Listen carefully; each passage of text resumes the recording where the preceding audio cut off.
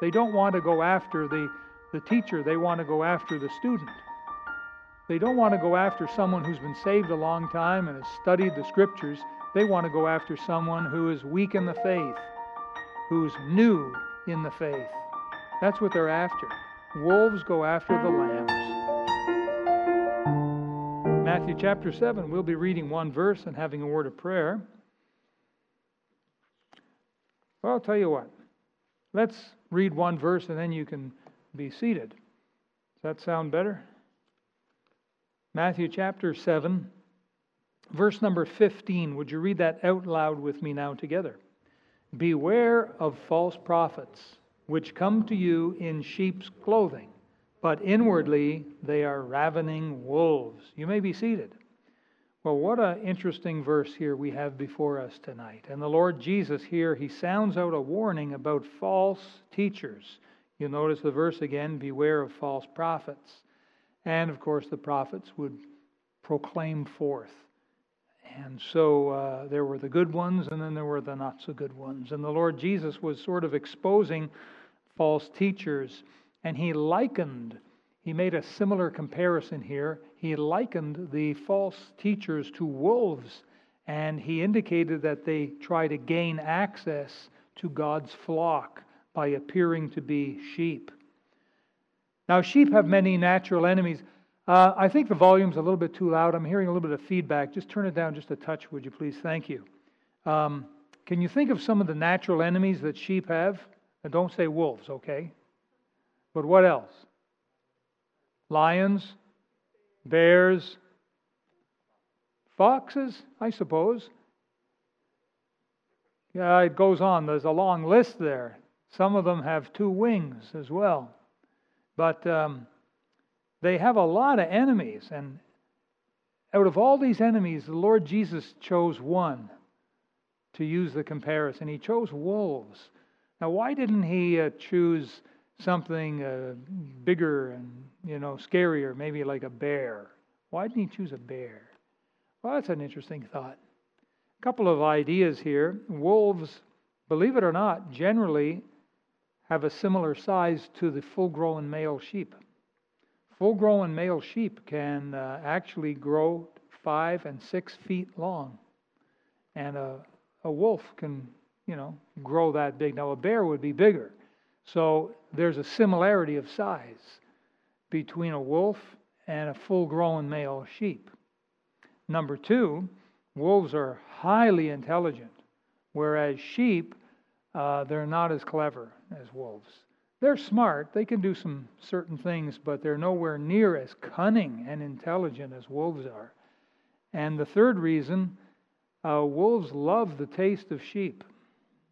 Particularly, they go after the lambs, the little ones. I've read where if they go after bigger ones, they can have a harder time. Sometimes it's been known sheep to gang up against a predator, such as a wolf. But the wolves, they go after the lambs rather than the full-grown sheep. Now, wolves are scary things. Let's face it. Wolves are scary things. Near to where I live, there's a man who owns 2 large wolf dogs. Now, how many have heard of wolf dogs? Raise your hand if you've heard of wolf dogs. Okay. Well, can you guess what they are? A 90% wolf. They're a dog, but 90% wolf. And they are big, and they are scary things. And the first time I saw one of these 2 dogs, these wolf dogs, that he owns 2 of them. And a few years ago, when I first saw it, first one, and I was sure I was looking at a wolf. And there was other people there. This is right in my neighborhood on my street. And people were on their phones calling the police. And I got in my car and I followed this thing so that I could see where it was to tell the police, it's in there, officer. And I followed it until it ran into the backyard of one of the houses near to where I live. And the police came and talked to the owner. And that's when we all found out what they were. And it's perfectly legal for him to own these things, but he has to, keep them under lock and key, mind you. But they're big and they're scary, and those things are only wolf dogs. Now, if a mouse were to get loose in the church here, and someone looked down and they saw a mouse, it would naturally make some people afraid, wouldn't it? Some, I'm sure, would say, hey, let's try and catch it. Others would jump up on a pew, or maybe someone would jump on a table, or jump into someone's arms. It would naturally cause people to feel some fear if a mouse got loose in the church. But what if a full-grown wolf got loose in the church? Well, now we're not talking so much fear. We're talking terror. We're talking pandemonium. We're talking screaming, yelling, and let me out of here if there was a full-grown wolf on the loose here in the building. Now, that's never happened. We have had a mouse run around once, but we caught it. But we never had a wolf come. Praise the Lord. But tonight we're going to learn some things about wolves that might help us to recognize. How do you recognize a wolf in sheep's clothing? The idea is that they dress up. They appear to be like a sheep. So how do you know that it's a wolf and not a sheep? And maybe more important, we'll learn a few things, what we can do to protect ourselves from wolves. So that's what we'll try and do tonight. So now let's bow our heads and close our eyes and pray. Our Heavenly Father, please help us tonight and give us wisdom. Holy Spirit of God, you are the greatest teacher in this whole world. And we do ask that you would teach us your truth and take us by the hand and lead us into truth. And the truth shall make us free. And we pray, Father, once again, that you would increase our faith and our love for you, our commitment, our desire to live for Jesus daily, to serve, to give, to pray, to be everything you want us to be. We pray your rich blessing on those that are watching online. Please help the internet to go well, that there be no problem with that. Keep your hedge of protection around us, dear Father. Even this subject of wolves in sheep's clothing. Protect our little flock here. Protect us from our ultimate enemy, Satan. And now, Father, open the eyes of our understanding in Jesus' name. Amen. All right, now remember, Jesus was talking wolves. He wasn't talking about goats that think they're sheep. Last week, remember we talked about imitation sheep? You remember that?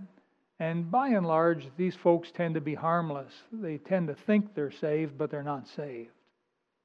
They try to act like sheep, behave like sheep, but deep down they're not really saved. We talked about that. You can go back online and watch that message if you like. But we're talking here, the Lord Jesus, I should say, is talking about wolves dressed up like sheep. And he used that analogy to expose false teachers. And false teachers are like wolves in sheep's clothing. So what are some of the similarities between wolves and false teachers? Well, number one is wolves are naturally bloodthirsty meat eaters. And so are false teachers in a manner of speaking. Now, wolves, they don't feel bad when they kill an animal. They've got no guilty conscience. They have a taste, a thirst for the blood and the meat. It's in their nature. Wolves are naturally ferocious and very brutal animals. If you've done any reading on them, like a wolf pack, for example, they're very, very brutal animals when taking down a prey. And likewise, false teachers, they have no sense of guilt when they tell you lies. The wolf doesn't feel bad to kill the sheep, and false teachers don't feel bad. They have no sense of guilt for leading people astray. It's what they do. Now take your Bible, please, and turn to Matthew chapter 23. Matthew chapter 23.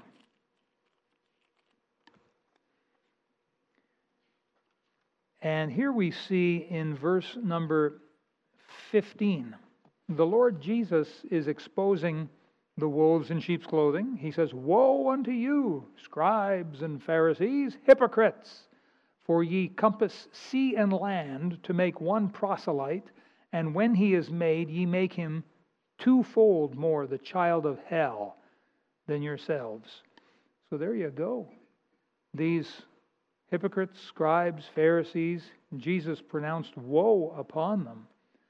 They were false teachers. They were wolves in sheep's clothing.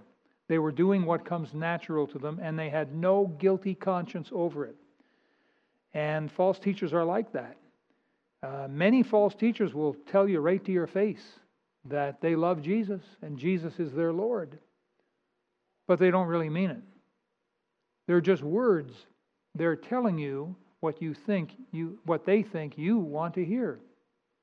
They're trying to be salesmen. Now, I'm not down on salesmen. Hooray, for the salesmen and saleswomen. Salespeople, I guess we call them these days, right? We do need them. But some of them are crooks. You know that. Some are crooks. Not all of them, but some of them are. And it's be like that with teachers. Hooray for the teachers. And a lot of them are good, but some of them are crooks. Some of them are false teachers. And that's what the Lord Jesus is pointing out. And these false teachers will tell you Jesus is their Lord, but they don't mean it. And they have no conscience. Conscience doesn't bother them whatsoever. They tell you lies. They can sleep peacefully at night. They will lure you with their bait, and then they will catch you with their net. That's what they're trying to do. Now, an illustration of this kind of thing happens all the time when young girls get tricked into marriage by some cruel, mean-hearted man. There's a cute story about a little bird, a dove, and she was a sweet little bird, a sweet little thing, and she fell in love with a very charming buzzard. Now, a buzzard is like a vulture. It's one of those two-winged, beasts that land upon dead things and gorge all of the meat and the blood. And they kind of, they're like the sharks of the desert, sort of, and they go after things that are dead. And so she fell in love with a buzzard. And all her friends and all her family tried to warn her and tell her, don't marry this guy. He's a buzzard. And she would simply reply, oh, but he's so sweet and he loves me. And he told me that he doesn't do those things anymore. He's changed. He's a changed buzzard. He's a new buzzard. And so whatever they said, they couldn't seem to convince her. And so they got married, and soon after the wedding, she noticed that he started staying out later and later each night. And she began to get worried. And so one night she decided she'd follow her buzzard husband.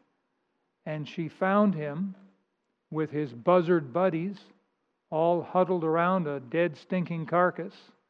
And their beaks and their heads were all drenched in blood, and they were laughing as they were gorging on the decaying flesh. And she saw this and her husband right in the middle of it all, and it broke her heart. And she cried and she wept, and he looked up and saw her, and she looked at him and said, how could you possibly do this? And he answered her and said, what are you crying about? You knew I was a buzzard before you married me. Sadly, that plays true in real life. And a lot of young girls gotten their heart broken by marrying some buzzard who said, oh, I love you, sweetheart. Anyhow, it sort of illustrates these false teachers. We're talking about the similarity between wolves and false teachers. And the first similarity I want to point out is that wolves are bloodthirsty by nature. And in a manner of speaking, so are the false teachers. All you got to do is look at the scribes and Pharisees and the hypocrites of Jesus' day to see what we're talking about. All right, that's the first similarity. The second similarity is wolves are intelligent and clever, and so are the false teachers. They are intelligent and clever. There is coming very soon, I'm sure, to this world a leader that the Bible calls the Antichrist. And when you get to know what the Antichrist is going to be like by reading Scripture, you'll get to find out that he's going to be a very powerful, influential, charismatic. I don't mean like the Pentecostal charismatic of today. I mean like very charming, and he'll have a magnetic personality, and he'll just attract people to himself. And the Bible says that he's going to be given a mouth to speak great swelling things. And a lot of these things he's going to be speaking are going to be directly against God. But the Antichrist is going to be a highly intelligent, real gifted speaker. And people are just going to be attracted to him. You know, Hitler was the same way. And the nation of Germany was fooled. Now, they didn't know what was going on behind the scenes. He was corrupt from the get-go. But that's not how he was portrayed in the pictures and on the TV broadcasts and so on. He was portrayed as the savior of Germany. And they showed him holding hands with children and smiling, and how all the girls were all excited over him to get their picture taken with Adolf Hitler, and how he was putting the industry back on its feet. All the while, he was arming Germany for war. And it was in his mind to conquer and to destroy the Jewish people. And so here, Hitler was like a prefigure, if you will, of the coming Antichrist. Because Antichrist is going to be very similar to that. Very charming, and the ability to speak these incredible speeches. And false teachers are just like that. They tend to be very charming. False teachers tend to be very like magnetic in their personality, to draw people to themselves. They tend to be very intelligent people. Many false teachers have a sharp mind for debate. They can debate. And you talk to them and ask them something, and they got an answer for you. And it seems whatever you throw at them, they got an answer. It seems like they've thought it all through or something. I used to know some kids like that when I was in high school. Just whatever was thrown at them, bang, they had just the comeback. And it would sort of fool people. Now, the Apostle Paul, for example, was not a fancy orator. He was not one of these gifted golden-tongued orators. He wasn't. And his enemies often criticized his speech. They hated Paul. The false teachers hated Paul, the Apostle Paul, and they tried to put him down. They tried to discredit him in the eyes of the church people. And they would criticize him, the way he looked and his speech. And what Paul did was he quoted these people in 2 Corinthians 10:10. Here's what he said. His bodily presence is weak and his speech contemptible. That's what the critics, the enemies, the false teachers were saying of the Apostle Paul. Of course, the false teachers, they all had the gift of the gab, and they all had the ability of debate and real comebacks and things like that. But Paul wasn't like that. I'll be honest with you, Benny Hinn is ever so charming. Benny Hinn is a very gifted speaker. He's a highly intelligent man. When the news media manages to get an interview with him, and they question him about his phony healings, because you know this, I'm sure you've heard of this, people that have claimed to have been healed and then found out they weren't really healed, or the healing wore off, or something like that. Or all of the people that get turned away from the healing lines because they have real honest diseases, and what he wants is to be able to heal people of a pimple, or a stomach ache or something like that. Things that you can't see, things that are hard to check out. And so when the news media confronts him about his phony healings, or if the news media confronts him about his outrageous, lavish lifestyle, he always has these answers. He can come back with these answers that seem to shut them down. He's very polished. He's very gifted. But false teachers are like that. They're very good at what they do. Wolves are very clever when it comes to hunting down an animal. Do some reading on wolf packs, and it's amazing. The wolves, they won't just attack anything. They'll pick their prey. They're opportunists. They're looking for opportunity, and they're looking for a weakness. And they operate together like a team. You've seen football teams and how each man knows what to do, where to be, where to go, when to turn, how to block, what to look for. They work like a team. A basketball team is like that too, a well-oiled machine. And that's how wolf packs are. They're incredibly advanced, very clever. And when they lock on to a prey, they don't give up. I mean, it's like the whistle is blowing and they throw caution to the wind. They know what they're doing and they go after this prey.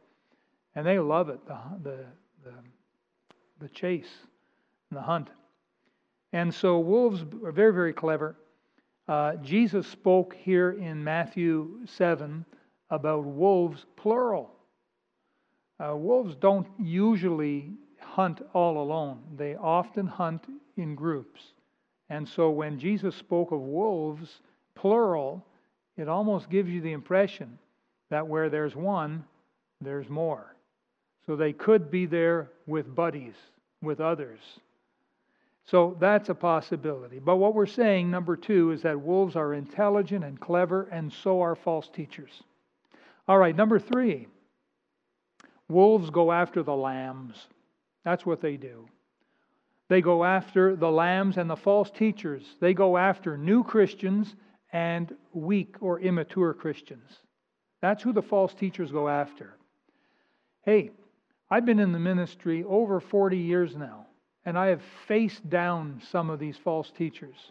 I've had to go after them. They never seem to come after me. They don't want to go after the teacher. They want to go after the student. They don't want to go after someone who's been saved a long time and has studied the Scriptures. They want to go after someone who is weak in the faith, who's new in the faith. That's what they're after. Wolves go after the lambs. It's easy prey. And false teachers go after the new Christian, the newbie Christian, or the Christian who just isn't growing. He or she is stunted in their growth because they're not growing the way they should. And they become easy prey, easy targets for these wolves. Now, John Calvin was a controversial figure in the early Protestant Reformation in the 1500s. Maybe you've heard of him, maybe you haven't. He published a series of doctrines that became known as Calvinism. And I want you to know that I've studied Calvinism and the scriptures they use. I've talked to Calvinists. I've read Calvinist material. I have studied this for decades. I am not a Calvinist, okay? I am not. But people who do follow John Calvin's doctrines often, not always, but often do not get involved with evangelism. Calvin was not an evangelist. He was not. And his theology works against evangelism and soul winning. And so people who follow Calvin's doctrines, not all of them by any stretch, but a lot of them want basically nothing to do with evangelism or soul winning or missions. You say, why is that? It's their own theology, folks. They've been taught that if God wants to save a soul, He's going to do it regardless of what you do. Some Calvinists go as far as to say that if you get involved with trying to witness to someone, you're going to frustrate the plans of an almighty sovereign God. Which, when you think of it, is a contradiction of terms, because if He's that sovereign and almighty, how can you possibly, anything you do, frustrate His plans? They don't have an explanation for that. But the bottom line is, a lot of them want nothing to do with soul winning, evangelism, and missions. Now, I'm not saying all of them by any stretch. Charles Spurgeon, from time to time, he would refer to himself with some Calvinist doctrine, but he wasn't a hyper-Calvinist. He wasn't a hardcore. He believed in soul winning. He had kind of a balance going there. And there's many other like him.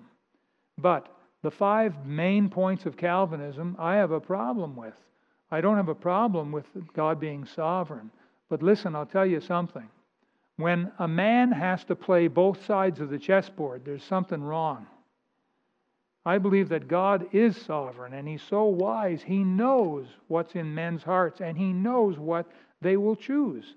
God doesn't have to play both sides of the chessboard. God knows what it is that you and I are going to end up doing from our own free will. Men who are lost end up in hell by their own choice.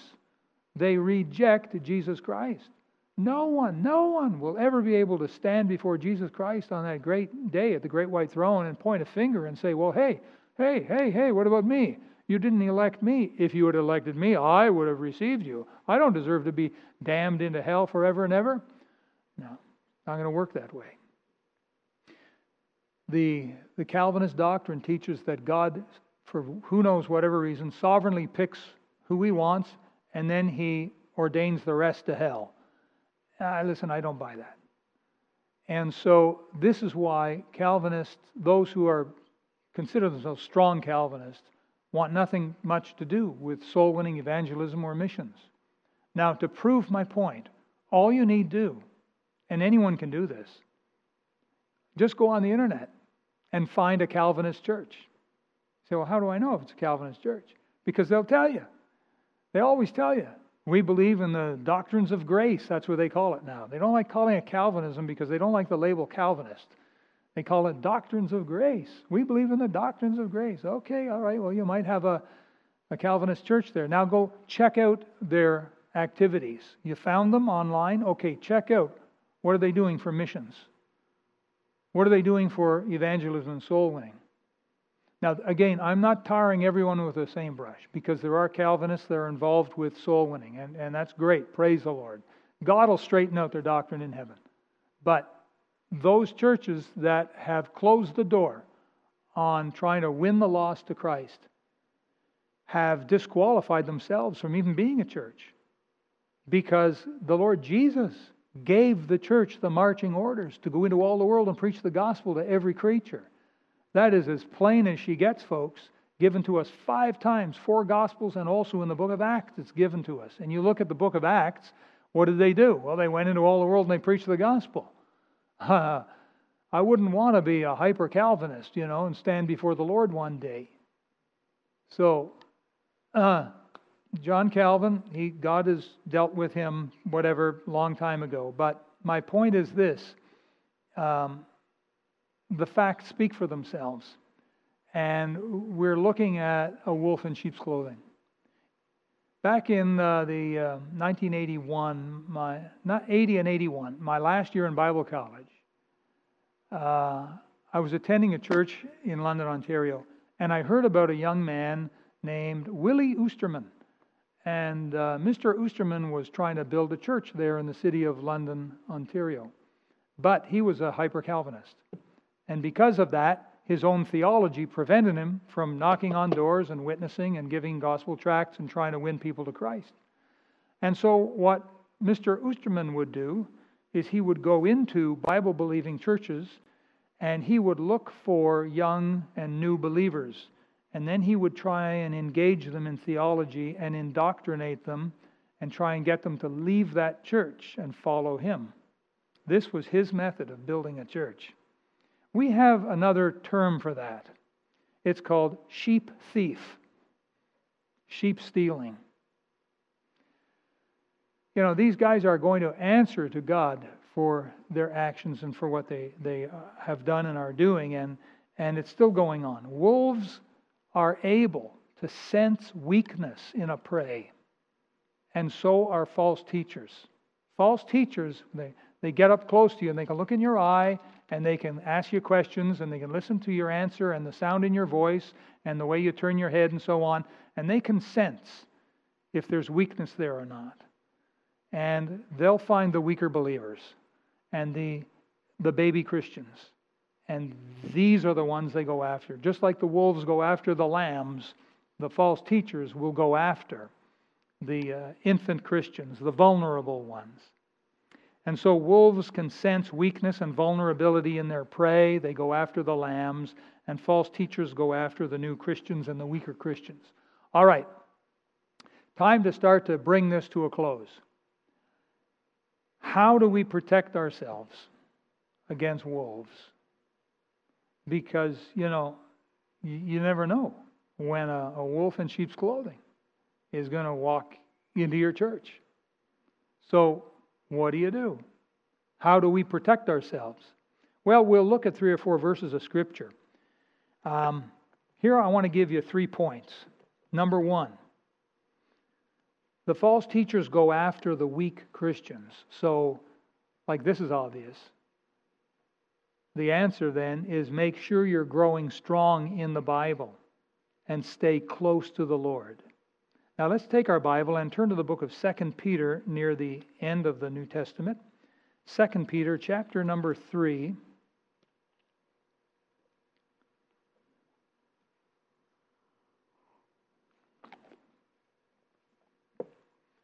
Second Peter chapter 3, and I'm going to get your help to read out loud with me verse number 18, if you would please. The last verse of 2 Peter chapter 3. Read it out loud with me now. But grow in grace and in the knowledge of our Lord and Savior, Jesus Christ. To Him be glory, both now and forever. Amen. And so here we have good counsel to grow in grace and in the knowledge of the Lord and Savior, Jesus Christ. A few years ago, we had a young man attend our church, and he seemed to be born again, and he seemed to be on board with us, with our doctrine and our programs. And he made friends with a couple of weaker Christians. And so one day, I exposed a harmful false teacher on the internet, and he blew a gasket. Apparently, he loved this false teacher. And so he quickly left our church, and he influenced those two weaker Christians to leave as well. And that hurt when I saw that happen. You can't always tell if someone's a wolf in sheep's clothing. You can't always tell. Hopefully, you keep praying and looking and asking good questions and keep your eyes open, and the Lord will show you. But sometimes you don't know. Now that's not particularly a real fault, because if you think about it, out of Jesus' 12 disciples, Jesus knew who Judas was. Jesus knew that Judas was a wolf in sheep's clothing. But the other 11 disciples who lived, ate, slept, drank, worked right alongside of Judas, they never questioned Judas. They thought that he was a very trustworthy guy. They made him the church accountant, the financial. He held the bag of money. They trusted him that much. Maybe they took a vote. Well, we need to have someone look after the money here. Who's going to do that? I nominate, Judas Iscariot. I second the motion. The finest man I know. All in favor? Now, maybe they didn't do that, but they all seemed to trust Judas. And he turned out to be a wolf in sheep's clothing. So only the Lord knows. So anyhow, that was a real pain in my heart when that young man took off and took two more good young fellows with him.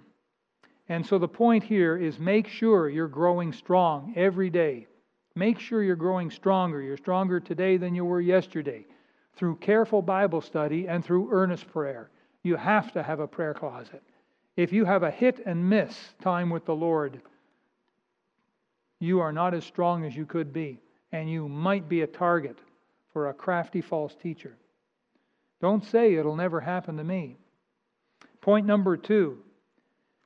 If you sense a wolf in our church, then you need to come and tell the pastor about it. We're talking health and welfare, folks. We're talking personal safety.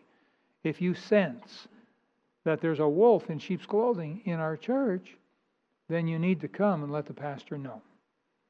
Now, for this, let's go back to Matthew 7. Back to where we began. Matthew 7. And of course, we read verse 15, right? About beware, the Lord's words here. Beware of false prophets. So, false teachers. Now, look at the next couple of verses, because the Lord is still dealing with this subject of wolves in sheep's clothing. He said in verse 16, concerning these wolves, these false teachers, ye shall know them by their fruits.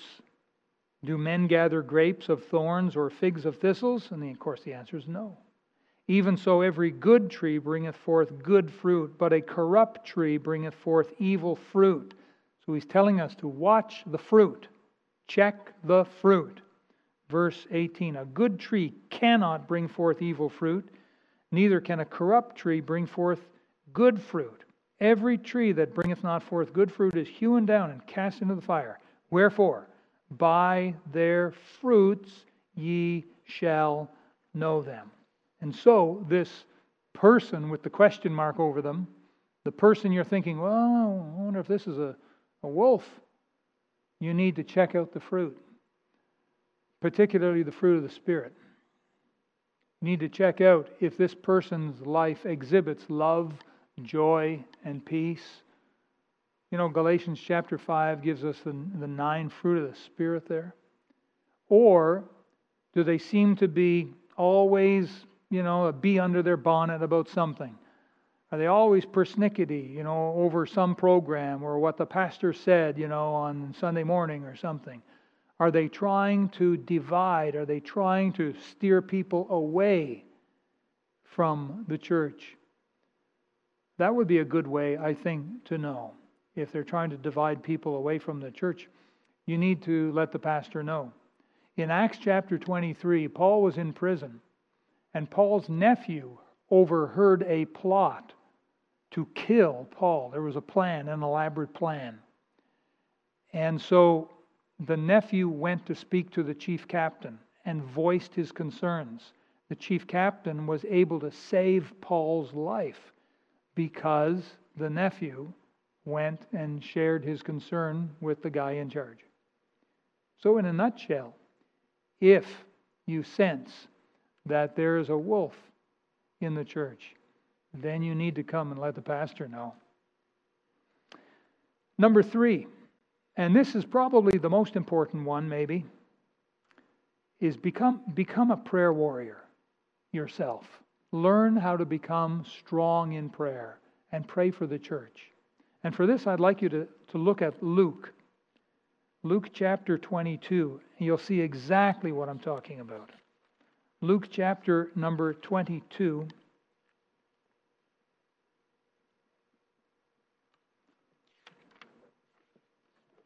Luke chapter 22 and verse number 31 and 32. How about you read that out loud with me? It's only 2 verses. Luke chapter 22, verse 31, 32. Please read with me now.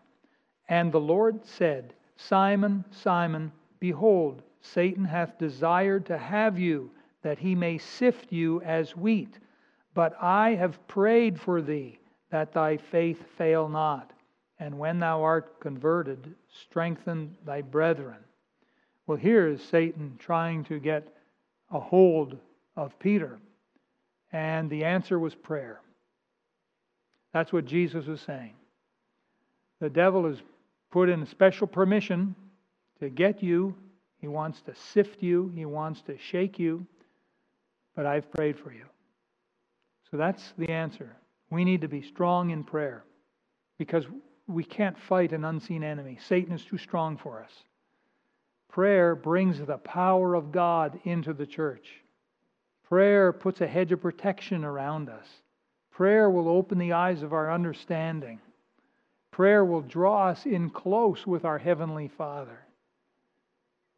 Prayer can sweep a wolf right off its feet and right out the door. So this one is very important. Prayer brings God's power, and we really can't afford to go a day without God's power. I hope with all my heart that every single one of us is daily specifically asking God for a hedge of protection around our home and family and loved ones and around our church. Well, remember that wolves are cunning just like the devil, tricky and cunning just like Satan himself, and false teachers are the same way. But false teachers really are not the only wolves in sheep's clothing to try to attack the church. I'll tell you something. It's my opinion, rock music in the church has long been a wolf in sheep's clothing. The Hillsong Church movement has been in the news lately, and it's not very good. A lot of their habits and practices have been brought to light, and there's some horrible, horrible things that have been going on. And the whole Hillsong church movement is worldwide, and I think it's more of a wolf in sheep's clothing than anything. It's getting exposed. But something else, there's a movement afoot to try and put God's people back under Mosaic law. And sometimes wolves will come in and try and tell you that you need to be obeying the laws of Moses if you really want to be right with God. That's a wolf in sheep's clothing. You watch that. We've actually lost people because of that. There are those that come into churches and say, okay, well, now you're saved, but now you really need to have all of the blessings. You need to have all of the miracles in your life. And they take you and run off to Benny Hinn meetings with you. Or they'll go to some of these deliverance meetings where they say, okay, demons, you got demons in you. Listen, I believe in demons, I do. And I do believe that the Bible is right, when it talks about demons, but a lot of the stuff happening today in the deliverance ministry, and I've checked that out too for many years, it's a sideshow. So that's a wolf in sheep's clothing. One last verse of Scripture and we're done, okay? And I just want you to see this. Acts chapter number 20. Acts chapter 20. This would be a good place to stop. Acts chapter 20, this verse here. These are the words of the Apostle Paul himself. Very important words. And he got together the pastors from the church of Ephesus. And they had a little pastors' meeting on the seashore.